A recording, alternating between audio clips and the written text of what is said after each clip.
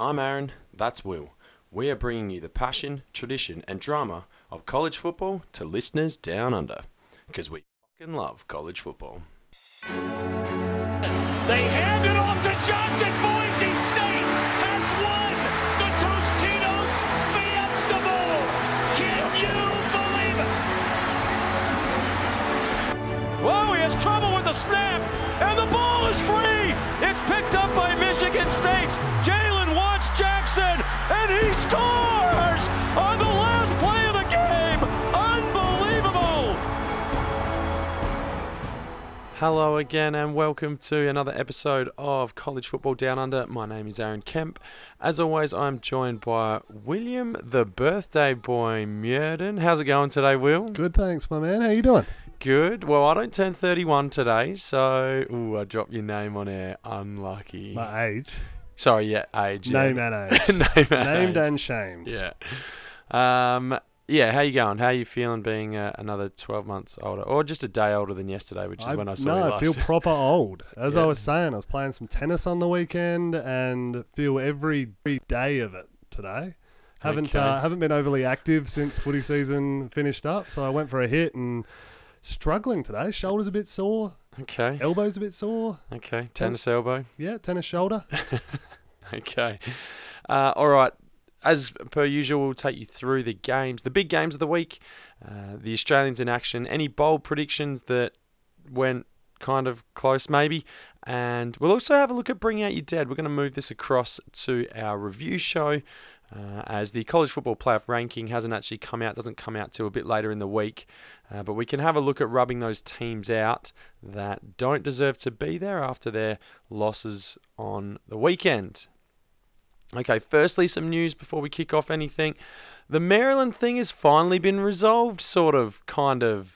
Maybe it was, and then it wasn't, and then there was a fight. What are your thoughts on this whole scenario? What happened? I think it's an absolute joke, the way they've handled this. I mean, right from the get-go, I'm all for doing your due diligence and going through whatever steps you need to be to come out with a result. But once you've made that decision, you got to stick with it. You can't just then decide, we're getting a bit of backlash here on social media. People don't really appreciate this. Let's 24 hours later sack the bloke. That's shit house. Tennessee did it with Greg Schiano. You're spot on, and I didn't like that then, and I don't like this now. If you are that fickle, you need to be factoring that in when making the decision. You need to be fully aware of what the public perception is going to be. And it may not even be the wider public sentiment. It only has to be a couple of big mouth reporters who are able to drum up that sort of hype around a certain thing. You got to kind of expect that's coming and ride that out if that's the decision you're going with. So just to give a little bit of background, DJ Durkin at Maryland, the head coach, was reinstated. And within 24 hours, the social pressure from not only people on campus but also within the media meant that they reversed that decision and actually removed him. And as a result, there was still tension on the footy field. Wade Lees, who's a punter there, ended up getting in a fight with his fellow punting, running mate. And now he's got into trouble. He's made a statement on Twitter and all this kind of stuff. So it's all got a little bit out of control. But Maryland, at this stage, their head coach is back to being Matt Canada in the interim until the end of the year where they will sign someone. All right, takeaways for this week. Will, what have you got? I've got a few this week, so we'll see. What did you bring away from If you've from got week a 10? few, let's start with you. Okay. Firstly, it's time to start licking your wounds for some of these teams. It gets to that point in the season where, you've dropped one, you're like, it's, maybe I'm out of the football playoff. You drop another one and you're like, oh, yeah, we're not looking so good. You drop a third one and then you're out of your conference race as well. So you start to lick your wounds and, you want to finish strong, but you're starting to turn to next year already, which is disappointing as a fan base. But teams like Kentucky, Utah, Texas, Penn State, Iowa, Texas A&M, and the list goes on and on. Florida's dropped out. They're now looking to bowl season. They still want to finish strong, get into a good bowl game, but the shine has come off for a few of those teams, and there's not a lot of success to be had in terms of their conference race. And it's pretty much now, can I ruin someone else's season and their hopes, or can I get to a reasonable bowl game? Okay, on from that, I'm saying you can put a fork in it. You can put a fork in it. This season is done. Alabama are that much better than anyone else that this is over. Give them the trophy now. The rest is playing for pageantry at this stage in my eyes. They're the real deal. And I said going into this one that I needed to see it, and we'll touch on it in our review of this game, but they are a phenomenal football team. There's one other team who maybe on their day can take it to them, but they need to be playing their best to have a shot. And apart from that, this is Alabama's year. This is Tua's Heisman.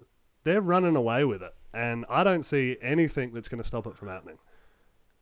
I don't think I disagree.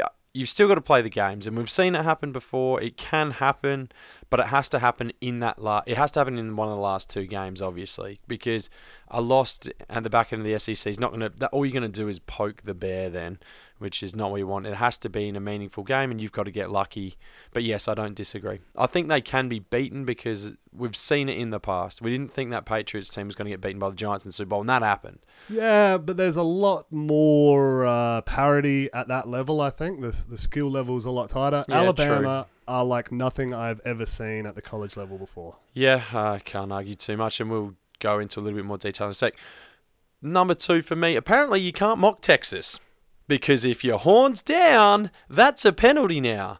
Now, any other team in the country, you can't throat slash anymore, but you used to be able to. You can do just about, short of probably threatening them or giving them the bird or something, you can just about do any taunting hand gesture you want. Don't be going doing horns down in Austin, Texas, because they'll just flag you. A bit soft. Joke. Bit soft, that. Joke. Yeah, I'm with you. I don't like that. I don't know where that's come from. I don't know what they're trying to... It's the only time I've seen it. It is what it is. I don't know how they got to that. But, yeah, anyway, there you go, Longhorns fans. Okay, well, whilst we're talking Longhorns, I'm going to throw this out there, that the Big 12 is the most enjoyable conference to watch, at least this year.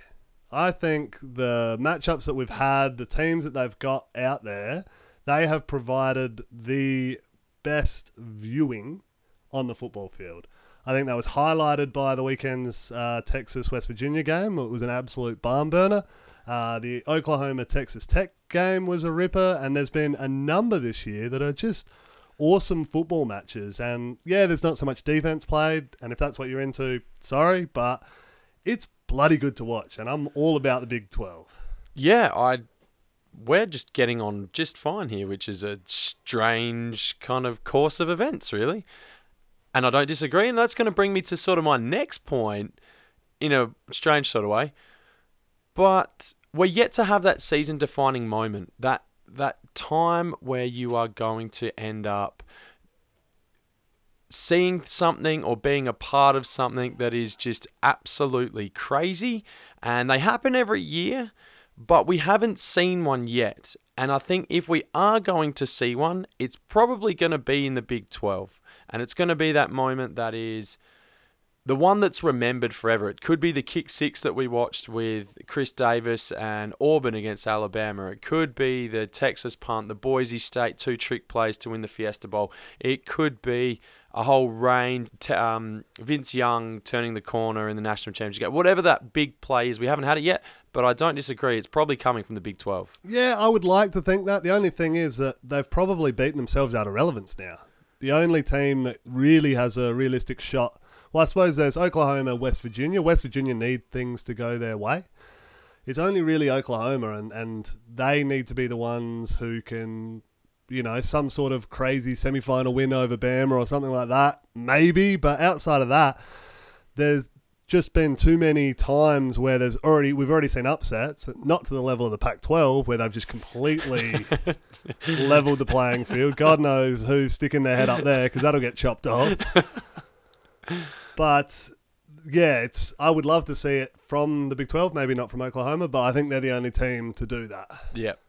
All right, and the last one for me is that assistant coaches are starting to get fired, which means that a head coach is not far behind. Now, USC fired their line coach, and Clay Helton's taken over play calling duties, which is a shout out to, or a shout of desperation for sure.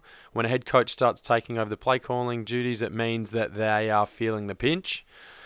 Illinois fired their defensive coordinator, so there's position coaches and coordinator positions that are starting to drop, which means our first head coach is not too far away. No, you're certainly right in that it is your last-ditch attempt. The pressure's put on you, and, if you're calling the plays or you're not calling the plays, then you swap that and you have someone else do it, or you start taking that on. And more often than not, it usually leads to an exit after that. So it'll be interesting to see if any of these ones who are struggling are able to turn things around. And that's what this back few games is all about. If any team can show a bit of promise, show a bit of bite, really look forward to next year and essentially save some jobs. All right, now time to bring out our dead. Bring out your dead! Bring out your dead!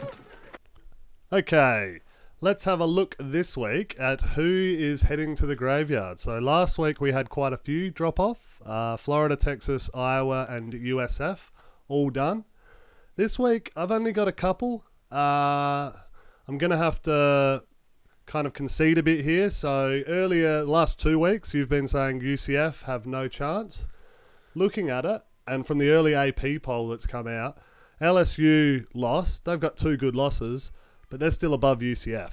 So with 2 losses, even them being decent losses, if they're still above UCF, they got no chance of getting in, which is sad.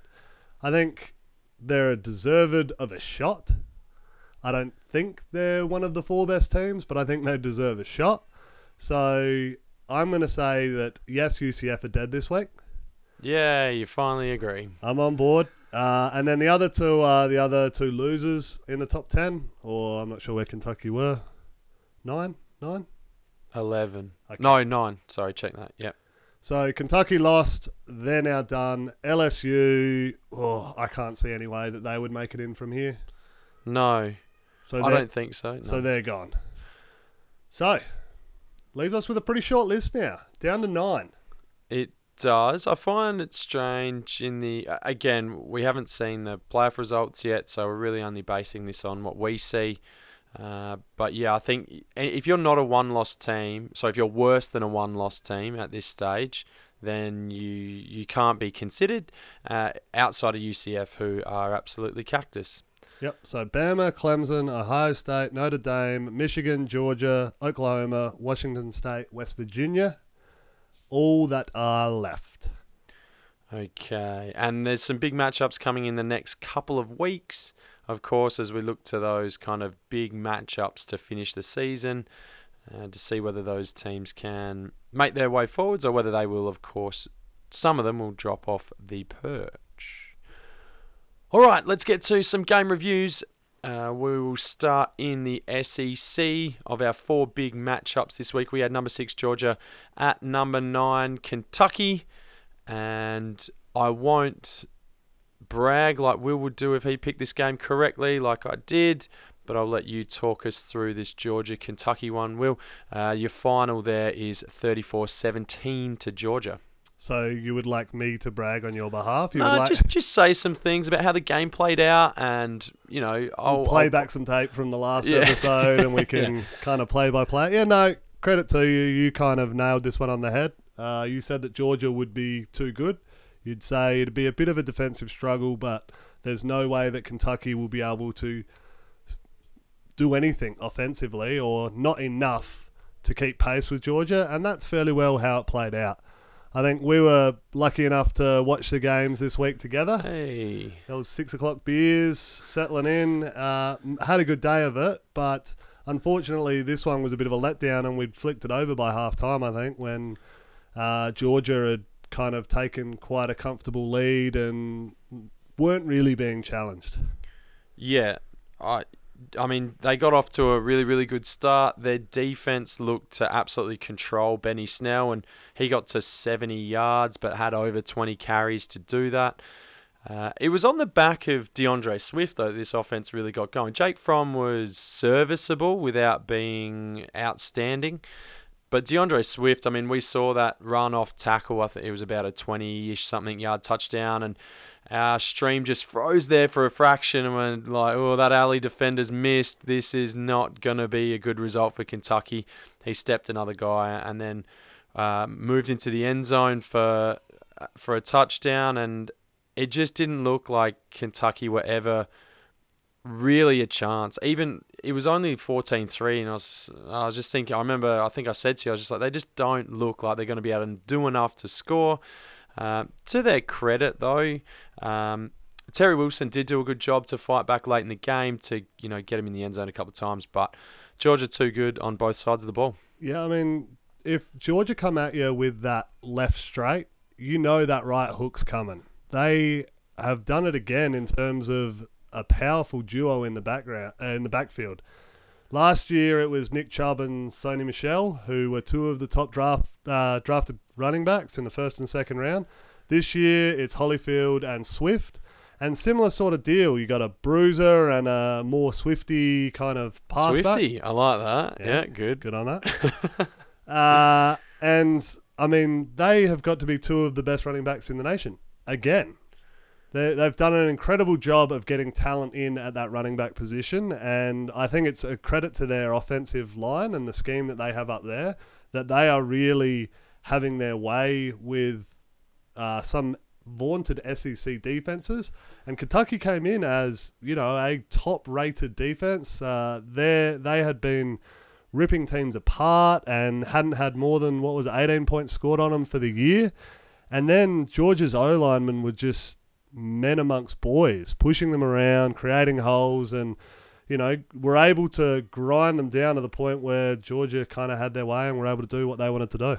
Yeah, and I think we'd still like to see, in terms of pushing Alabama, we'd still like to see a little bit more from Jake Fromm, because if they are going to do it, they need more out of him, and he's going to have to play a blinder, and he has been down a fraction in the last couple of weeks, but a convincing win there to Georgia.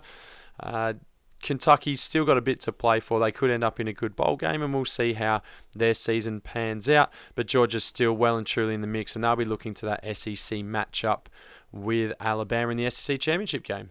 Yes, sir. Okay, into let's stay in the SEC.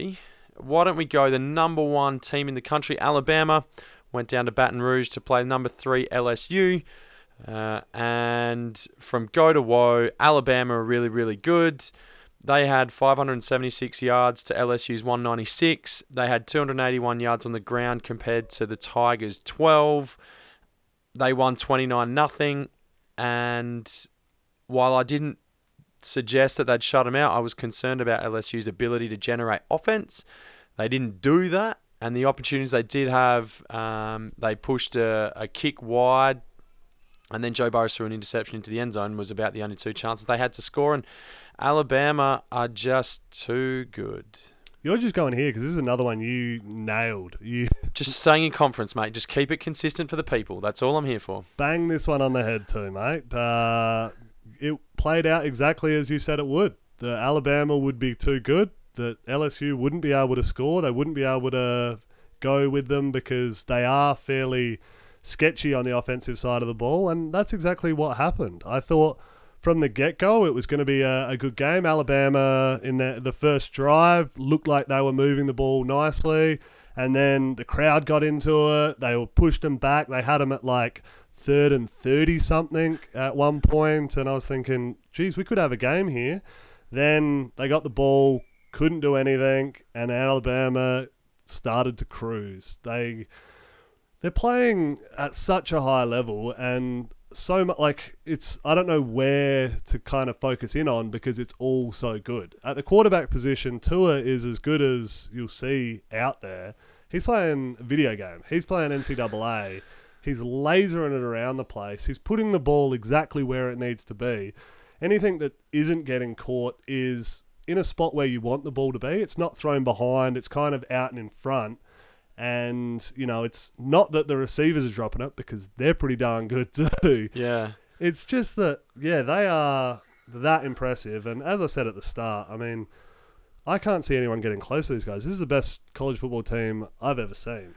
Yeah, and we talked about this in the pre-game as well, in the preview, that their offense is that elite, which we're probably not used to saying for a Crimson Tide team. Not at all, definitely not. You got Jerry Jeudy on the outside who just dominated. I was really impressed with Irv Smith when at tight end for the Tide. When the game was on the line, so to speak, you always look for the guys who have impact when the game is still up for grabs. So the first 5 minutes. Yeah, exactly. But he did have that impact in that area. It's very easy to get touches and whatever late in the game when the game's gone, but he had an impact early, which was fantastic. And I thought Jalen Waddle was the same as well on the outside in that receiving position. I think those two guys, along with Jerry Jeudy, did such a fantastic job. And then they just give it to Damian Harris 19 times, and he just batters his way around. And then even Tua got off the chain on a 44-yard run, and Najee Harris did good things as well, although he ended up a little bit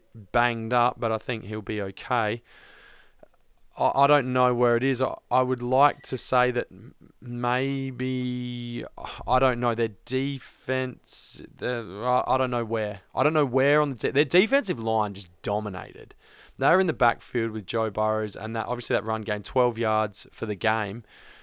That is complete domination in the trenches, and that's what it takes to win games. Even Nick Saban seemed pretty happy after the game. He was pretty content you don't see that too often.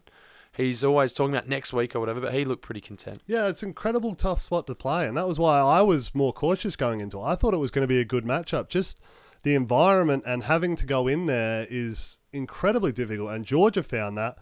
Alabama didn't blink.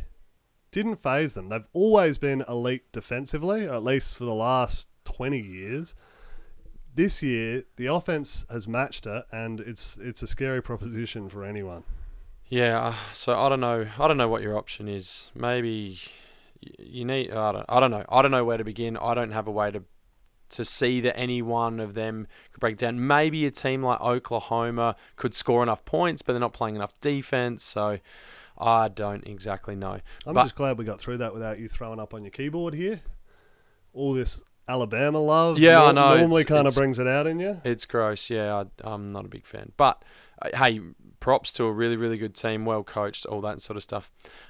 Let's hook across to the Big Ten. Let's head north. Number 14, Penn State, visit the Big House, which was heaving, to take on number 5, Michigan.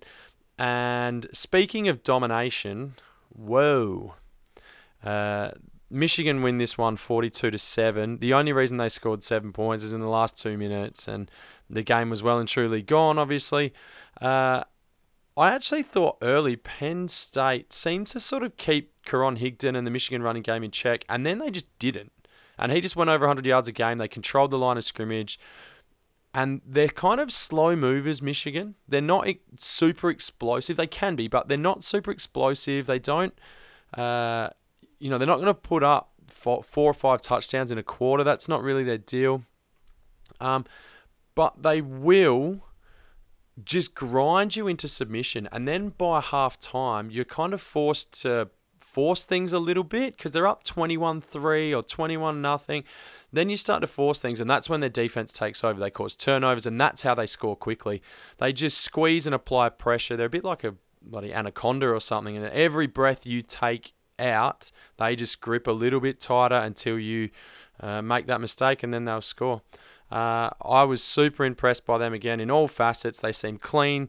They are efficient. Trace McSorley couldn't get going. Michigan win this one easy. Yeah, I mean, you kind of get used to seeing upsets at the college football level. We've seen a few weeks of mayhem. This week wasn't the case, for the heavy hitters at least. You had Alabama just have their way. You had Georgia comfortably. And then Michigan followed suit, just absolutely creamed a decent Penn State team. I mean, Clemson were playing garbage and treated it like garbage, as in the opponent, and absolutely whooped Louisville. But Michigan, up against a good team, just murdered them. And are looking like an incredibly talented team. Probably it now looks like the clear favourite in the Big Ten, although I still hold hope for Ohio State and the fact that game needs to be played in Columbus. Yeah, I mean, I I don't.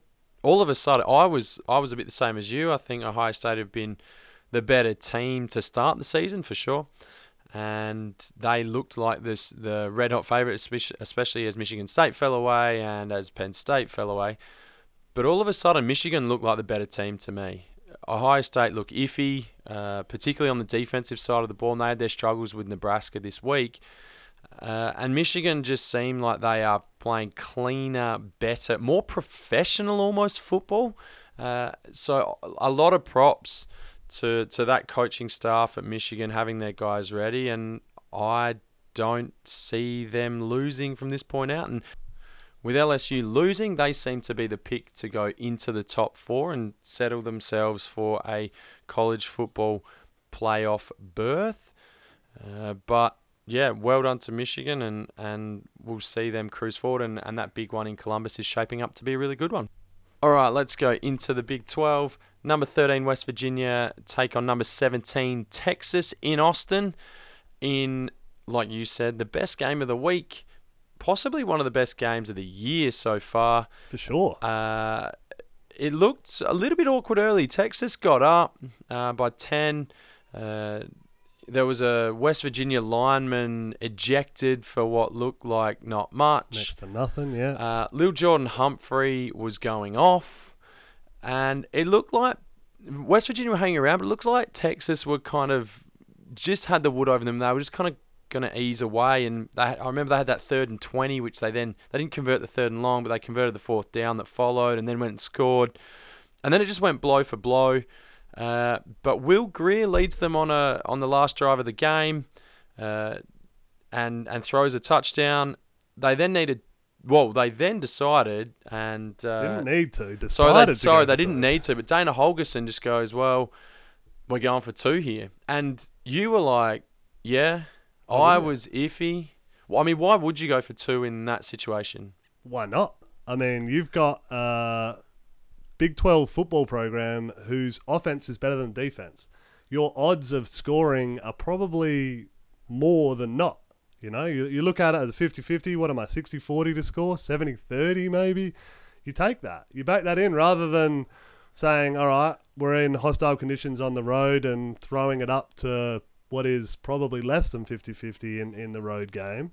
You say, right now, offensively, we've just marched the ball on you. We've been scoring all day.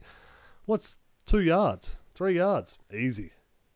Yeah, and that's sort of how it worked out. They came out in that formation. They throw the slant to, I guess, the weak side of the formation. David Seals catches it, but there was a timeout called by Tom Herman, who had that grin on his face when he called it. He's like, "Oh, I've got away with one here." Genius timeout. Yeah, West Virginia come out in the same formation, but they walk that linebacker out. So I don't know the play call, but I'm assuming Will Greer had a run-pass option on that, so that if that linebacker walked out to take that slant away, because they effectively ran what looked like the same play, but he had a QB draw called, so their linebackers vacated to protect the pass, and they called a draw, and he would have gone up the middle, but it was blocked up, so he ran it off left tackle and walked in and scored, and they win 42-41 in a really, really impressive game. Yeah, after the game, he said he had 4 options that play. Oh, did he? Yeah, he obviously scanned the field pretty quickly because the run was the 4th one and put it on his back, and I love seeing that. Took it on, got it done. Where does this leave West Virginia? Where does it leave Texas? Obviously, a big win in the Big 12 and in the national playoff picture as well, potentially. But do West Virginia have a legitimate chance to go and push for one of these positions? Do they have a legitimate chance of winning the Big 12? They definitely have a legitimate chance at winning the Big 12. I think Oklahoma are the favourites, and they're a very, very good football team. But West Virginia can match it with them, and that was shown on the weekend. I mean, Texas knocked off Oklahoma. And I know you don't like playing this game, but they're definitely in that conversation. They're offensively an elite unit, one of the best in all of college football. Defensively, they're improved. They're not at the same level overall as a few of the teams that we've mentioned, but what they do offensively kind of gives them a bit of an edge because it is so good. And I would love to see them come up against, a heavy hitter in the Big Ten or the SEC, just to see how that one plays out. And hopefully we'll get that chance later in the year, because what they're doing this year has kind of been a long time coming with Will Greer and David Sills. They've had that connection for a couple of years now, and this is it at its pinnacle. I saw it at Oklahoma State with Whedon and Blackman when I was there. We saw it recently with Rudolph and Washington, and now these guys have got it going on. When things fall into place like that, it's pretty to watch, and that's what they've got going on. Did you make me breakfast? I was going to get the Uber Eats, and then Rhea whipped us up the egg and bacon rolls. Okay. The other humorous thing about this was I was thinking in a high-scoring game, the line was set at 1.5. And in a high-scoring game, it's hard to win a game by a point in lots of respects, just the way of scoring. It does happen, of course, but it's not super common. And to have a line set at 1.5, I was like, well, wouldn't you have it at maybe 2.5 so you've got a bit of extra margin around that field goal? I don't know that's how it's played out. You're like, what's 1.5? That's a stupid line. Why would that ever be? I'm like, I don't know, dude. You'd be surprised how often. Sure enough, those bookies in the Nevada desert really know how to do their job. They are really good at what they do. Yeah. Will will let us know more about that in just a few moments. Texas pass defense really gone off the boil. They did not look good, and West Virginia lit them up. The other thing I do want to quickly mention, we talked about the run and shoot. David Seals' first touchdown was a switch concept. If you see those, if you go back and watch that, and you'll see those switch all verticals that they ran, and he scored on a busted coverage up the seam. I can hear everyone clamoring to their keyboards now. YouTube. Yeah. Oh, I want to see what Aaron's talking about here. Yeah, of course. Shut up. All right, other games this week. Notre Dame gets over a dog at Northwestern 31-21. Ian Book really put the game on his back and probably had his best game. I think they took away Dexter Williams in that running game, but they managed to get over the line, and I don't see Notre Dame losing from here on out. Well, I mean, we've said this a few times. Yeah, I know. I keep thinking they're going to lose, and they're not. Yeah, they've had a number of games they're favourite in, but you could see they're on the road, tough environment. That's a sneaky good team, but they're getting it done, doing what they need to do. They're in some tight tussles, so this one was tied up at 7 at the half, but did enough, got away in the third quarter, and then cruised on to win this one. So they're a very good football team. It'll be interesting because, as you said, I don't see them losing for the rest of the year. So we'll, with that and the teams that they've played, although they're not looking as good as they did at the times that they played them, they beat Michigan. Yeah, they did. It'll be interesting to see if Ian Book can remain poised. I think that's really important, and he shows calmness and real control in that offense. And when you've got that along with good defense, they're in good shape. Anyway, moving along, Louisville get absolutely, and I don't even really have a word for whatever they did in terms of what Clemson did to them. I think we can call this a Wade Lee's whooping. Wade Lee's whooping. He's beaten up punters, and Louisville get Wade Lee'd by Clemson in 77-16. Clemson had 14 people carry the ball. 3 went over 100 yards. 6 of the 6 top rushers on the day. The lowest average in terms of yards per carry was 14. They just dominated on the ground, and that ground game's really getting going for Clemson. It's like they're playing a high school team. Oh. Or it's like Australia playing the US. They're just kind of having fun out there, doing whatever they want, bringing defensive linemen on to run the ball at the goal line. Yeah. Good Trevor on them. Lawrence doesn't even have to do anything anymore. They're having fun with it, but, geez, it's not fair out there. Yeah. Syracuse control Wake to the tune of 41-24. Dino Babers has got the orange going okay. Pitt beat Virginia, which the ACC Coastal is an absolute dumpster fire at the moment. They take control of the Coastal Division. Now, this is the same team that lost to UNC, got whooped by UCF, and currently is like they lost 3 of their first 5 games. And I don't know how we've got to this point, but they've managed to get it somewhat right in the Coastal. They win that one 23-13. Okay, here we go. Here's UCF's path into the playoffs. Pitt make it through, play Clemson in the ACC Championship, beat them comfortably. At that point, you've got to go, well, UCF handed it to Pitt. Get them in. Yeah, don't see it happening. NC State destroyed FSU 47-28, and that was never really close. I did enjoy the commentary on that one, and an update that we were watching. Oh, Florida State have just scored to get it back to within 16. Yeah, like, she was super pumped because I was on the old Florida will bounce back bandwagon. I was like, oh, this is exciting. They get it back to what? 17. There's like 4 minutes to go. Oh, no. Fuck.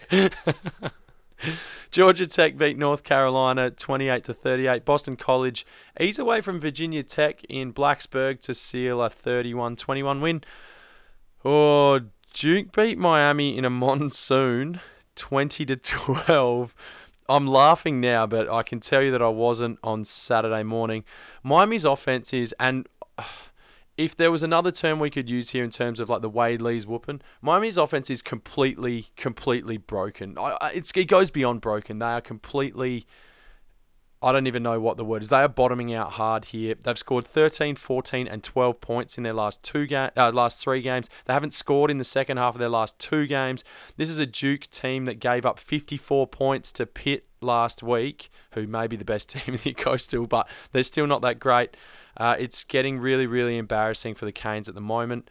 And yeah, I'm not going to go into any more detail on that. Normally, I would enjoy watching you writhe in pain at Miami being piss poor, but I was with you. I was on them. On the punt. Jesus. This is not what Miami football is either. Like this, you can't have the depth and the recruiting that we've got and produce stuff like that. It is embarrassing, and some people need to have a long, hard look in the mirror, and they need to get this thing right, or heads need to roll. Arizona State beats Utah in the Pac-12, 38-20. Now, disappointingly, Tyler Huntley has broken his collarbone for the Utes, and he appears to be done for the year.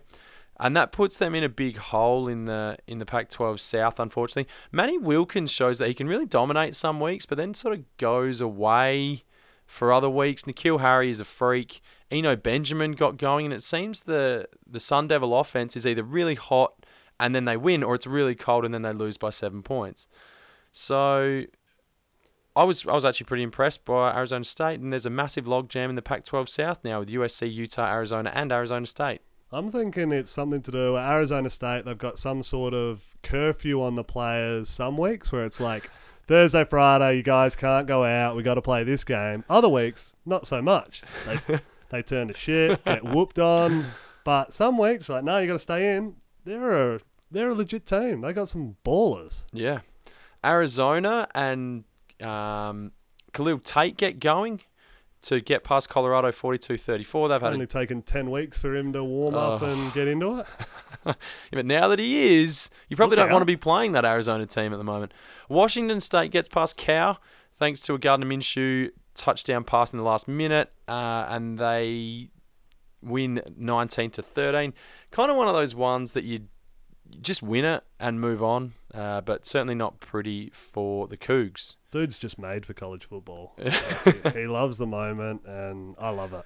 Yeah, I mean, it was in the last 32 seconds or something. Then they missed the extra point, so brilliant by them. Oregon put UCLA back in their place in the Chip Kelly Bowl, 42-21. Having said that those scores are a little bit unfair potentially. There was a lot of short fields for Oregon due to muff punts and turnovers and things like that, so a little bit closer than the score suggests. Washington 27 beat Stanford 23. The Cardinal were down 21 at the half. Stanford outgained Washington actually, but KJ Costello threw 3 picks and just couldn't finish the comeback at the end. USC find a run game. Cedric Ware got going. Clay Helton's play calling's obviously helping, and they put away Oregon State 38-21.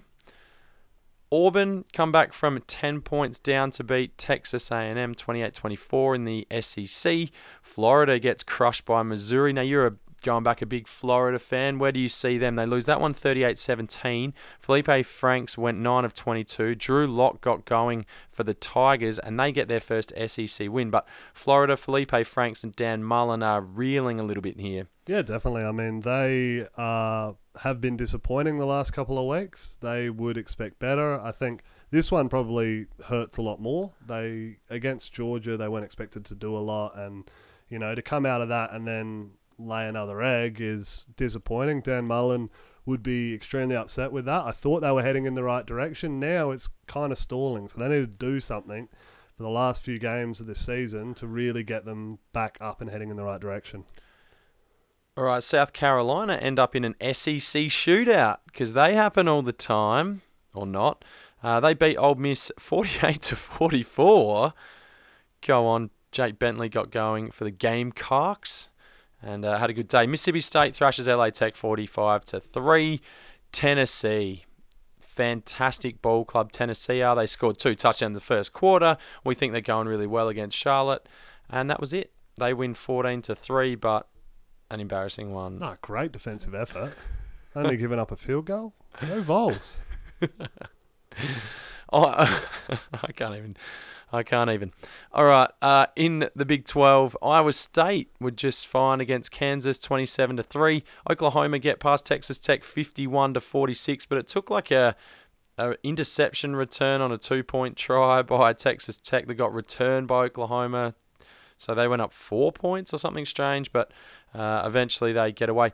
Oklahoma having a few troubles on the road, which is a little bit worrying for them. They've had issues winning on the road. It's a very good Big 12. A lot of good teams, a lot of tough places to play. So I can see that. Hopefully they have some trouble this week at home. Of course, Bedlam this week. Oklahoma, however, did have, and this is something we haven't actually touched on, they had another 320-odd yards on the ground. And remember, they lost Rodney Anderson at the start of the year, and we thought, well, this is going to be a big hole for them to get out of. But you thought that. Yeah, I did think that. But Trey Sermon's been fantastic, and they haven't really missed a beat. So keep on rolling, Sooners. Baylor score in the last minute to beat Oklahoma State, 31-35. Jesus. How do you lead for 40-odd minutes of a football match and then go down in the last 14 seconds? Dominate the game all day, give up a shitty block punt for a score. We tried as hard as we could. Everyone tried their hardest for us to drop that one. Really snatched defeat from the jaws of victory. You were so much more okay with it than what I was with the Miami game. I mean, at least you put up some offense. It was blowing a gale there. But, it was. So at that point, you'd think, maybe we shouldn't try and bang this 45-yarder into the gale force wind. I don't know. Matt Rule's got Baylor with a winning record. Yeah, good for them. I mean, that's impressive. Kansas State beat TCU in what is just a really exciting game, 13-14. Michael Collins is now the starter and played well for the Horned Frogs. Not that it really helped. They lose anyway. In the Big Ten, Nebraska. Now, is this a reflection on Nebraska getting better or Ohio State just not that good? Nebraska go down in that one, but where do you sit with them, and where do you sit with Ohio State and their chances? Little column A, little column B here. Okay. I think Nebraska are definitely improving. I think they're starting to buy into what Scott Frost has brought to the table. I still don't have any faith in them. I wouldn't be backing them for the rest of the year because it is an adjustment period. He doesn't have his dudes in there yet. But good to see them trending in the right direction. And Ohio State, whilst I was really high on them earlier, are definitely concerning at the moment. Something's not quite right there. They've kind of slipped off a bit with Joey Bosa going out and not returning back. It seems like they might not be that buy-in. There might be, a few issues inside the locker room that we don't know about. I'm not sure, but it's not what we've come accustomed to, not what I've expected. So probably a bit disappointing, but plenty of time for them to still turn it around and enough for them to get themselves ready for that Michigan game because that's what it's all coming down to now. The last thing I will bring up on that, Urban Meyer has had some issues, some health scares around migraines, headaches, brain tumours or something of the like. It's one of those type A personalities where they sleep 2 hours a day and just go all the time. It's not good for the old ticker, brain, whatever. You need some rest every now and then. Yeah, and he said he burned himself out at Florida and that he's actually better at Ohio State than what he was at Florida, but I don't know. This is more shaping up to me like it could be his last season for the Buckeyes, just from a whole not just the health thing, but the club and where they've come from and the issues they had at the start of the year and all that sort of stuff. Anyway, they lose that one 36. Ohio State win that one 31-36 or 36-31. Probably would have made more sense if I'd get my order up. Wisconsin bounced back after their loss to Northwestern by beating Rutgers 31-17. Yeah, go Wisconsin. Purdue gets past Iowa in possibly the other best game of the week. They win that one 38-36 on a 25-yard field goal to win it. And the Boilermakers have Indiana, Minnesota, and Wisconsin to finish the season. Wisconsin without Alex Hornibrook.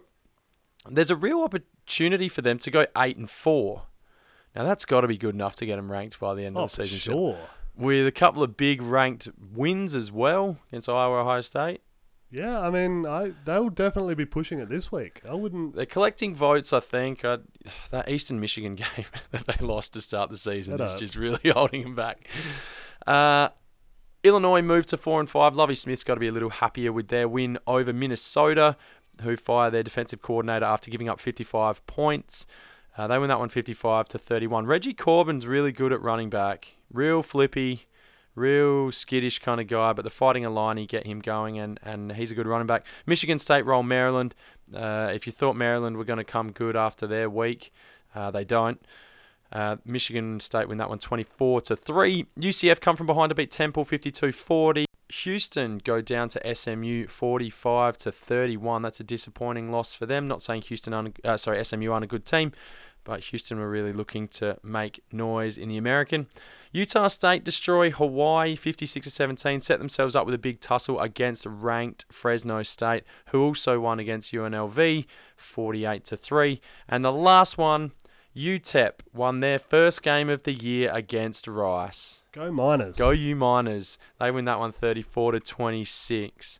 All right, Will, talk to me. It's time for Have Yourself a Day.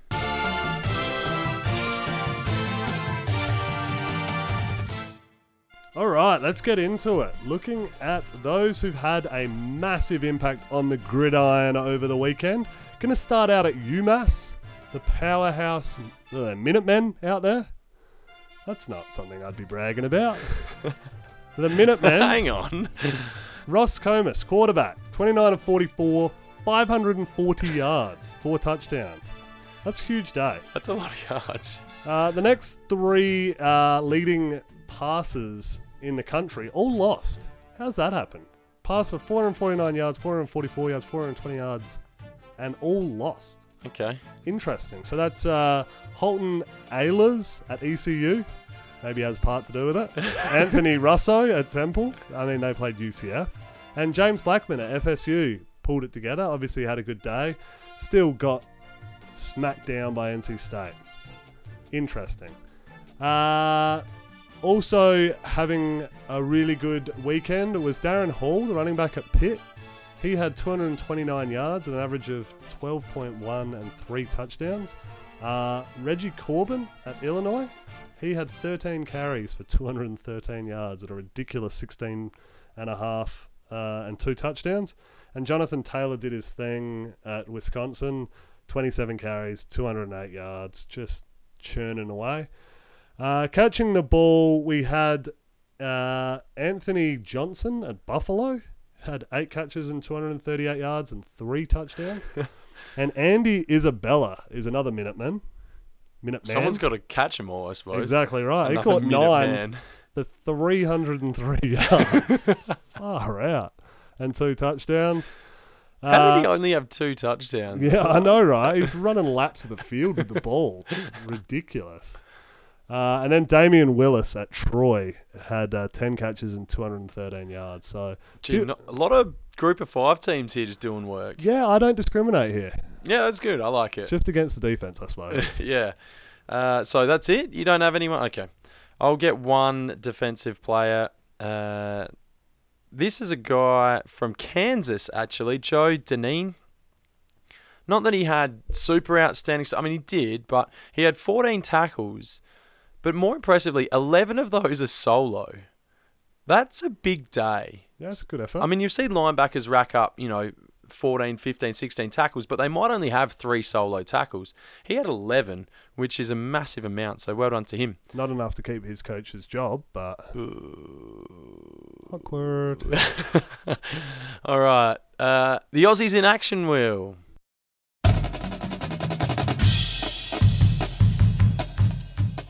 Yeah, here we go. So, much better week for our Aussie boys this week. Really happy to see some improved performances, and we've now had, three of the dudes move into the top 10, and 4 of our top 5 all went up the rankings. So, great result. Top 5 stays unchanged, is as was.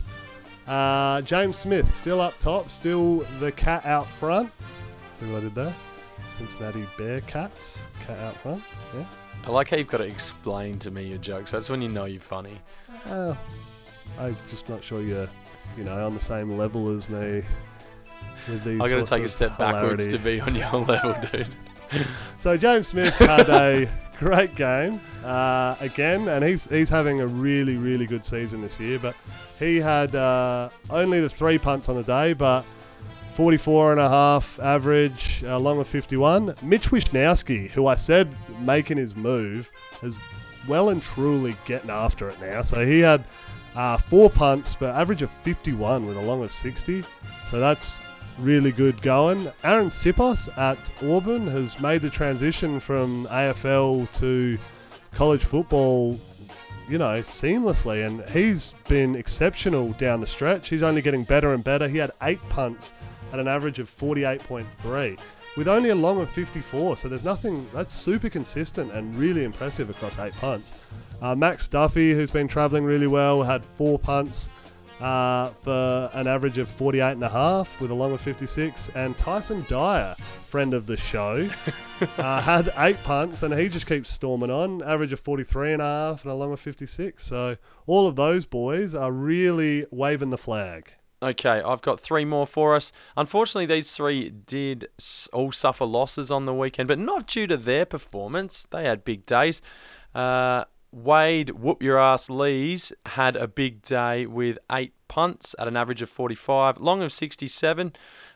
Dom Panazzolo had 5 for a robust average of 49.4 for the Red Raiders. Get drafted.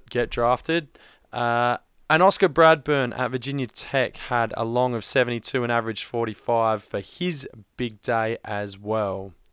All right, moving on. Bold prediction time. Do we have to move on? Yeah, this is where we really go backwards here. But bold prediction time, Will. I'll let you start, Willow. Okay, so it was hurricane season is over in the Sunshine State. I was predicting that times in Florida were going to get better. That, the Gators would turn the corner. They did not. That Florida State would provide an upset. They did not. That the Hurricanes could play some offense and be okay. And beat a team that they haven't lost to at home in 40 years.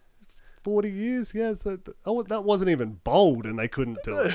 I had a stinker. I was off the mark, so no dice for me. How about you, my man? Just on that quickly, I read this today that the big 3 schools in Florida, Florida State, and Miami, have only ever lost. I'd say UCF's probably one of the big 3 these days, but no, that's just me. They've still got some national championships to win yet. Have only ever lost on the same day 3 times in history. Wow! So it took me predicting a bold prediction of that for that to come. I've caught your venereal, I reckon. You have. That means you'll be close then. You'll be around the mark soon. You'll jag one. All right. I had who let the home dogs out. I said that of these 7 games, 6 of them the home team will cover, of the home underdogs. Oklahoma at Texas Tech did. Well done, Red Raiders. Alabama at LSU. LSU were getting 15 points. They couldn't score. Notre Dame at Northwestern. Were getting 9.5. They lost by 10. Well done to the people in Vegas. BC got over Virginia Tech handily, and Virginia Tech were only getting 2 points. Georgia at Kentucky was a bit of a blowout, and the line was at 9 there. Oklahoma State at Baylor. Actually, I did get. Oh, awesome. I bet you're thrilled with that. And Michigan State at Maryland was only 2 points, and Maryland didn't look interested for most of the game. So I got 2 out of my 7. That's not good. So that's not good. When did It is slightly better than your day on the punt, though, Will. we need to start a rule where we can't like pick each other's teams and stuff because we're just dicking each other here. Yeah, I know. Like a minute, man. Okay, on the punt. Let's try and get through this one quickly. At the moment, this stage of the season, I'm really swinging for the fences, trying to salvage something. Your one solid, easy prediction you thought you'd have, picking home favourites, Yeah, you would think. fell in a hole. You would think 40 years of history might be on my side, but not that day. So I struck out again this week. Incredibly disappointed, especially after I gave the promise too. Like, sorry, Tim Tebow. You deserve better than this. Virginia Tech, I went back to that well, and the well was dry. Boston College won that one 31-21, so missed out there. I had a multi, and I'm not even going to go into the games, but it was like underdogs, and I think they all lost, so whatever. And then I had 3 favourites, so I had Auburn to beat A&M, and that was a really good game. I was watching it. It was the early slate. Auburn came back. They were down 2 scores with 4 minutes to go, managed to break out the win, and I was like, beauty, got that one. It's all gravy from here, surely. Oregon started really well, and they, handled UCLA, and then it was just the Miami game, and Jesus Christ. They couldn't do it either. So Well, they did catch a touchdown, to be fair, with about 30 seconds to go. Ugh. And that got called back for past interference. Yeah, I was up and about with you then too. I thought, yeah, game on, they've got a chance, but no, wasn't to be. So I lost another 10 units this week. Ugh. Like, I don't know if anyone's following these picks. I'm really sorry. If you're putting like $1,000 down a unit, which, some people might, I don't know. You're now $22,100 in the hole, if that's what you've been doing. So I'm sorry. Next year, listen to the show, back the other side, and then you can come on a holiday. You can go over to the States if you're here, or you can come down if you're over there. I don't know. Okay, so hang on. You said shooter's going to shoot. You sound like you are pulling the pin this year. You're holstering the gun. Is that what's happening? I'm running out of money. That's what's happening. I'm poor now, and it's not good. I've got a young family. I now need to, I don't know, give a pink eye or something and sit on the street and try and get some cash from people. Is that a thing? I'm not going the full blinding them like Slumdog Millionaire, but pink eye's not good. You know all about that. So... All right, that brings us to the end of our Week 10 review. Just while Will's on a heater at the moment. Please make sure you don't gamble with us, but you do get on board on Twitter and on Instagram at College Football Down Under. We need some help for Will, and let's try and get him eating food again. Him and his young family need it. So appeals to a honest and giving audience out there. Anyway, please again hit us up on Twitter and on Instagram at College Football Down Under. Leave us those 5-star reviews. Be in touch. I'm Aaron. That's Will, who's a lot poorer this week, and we will see you next time.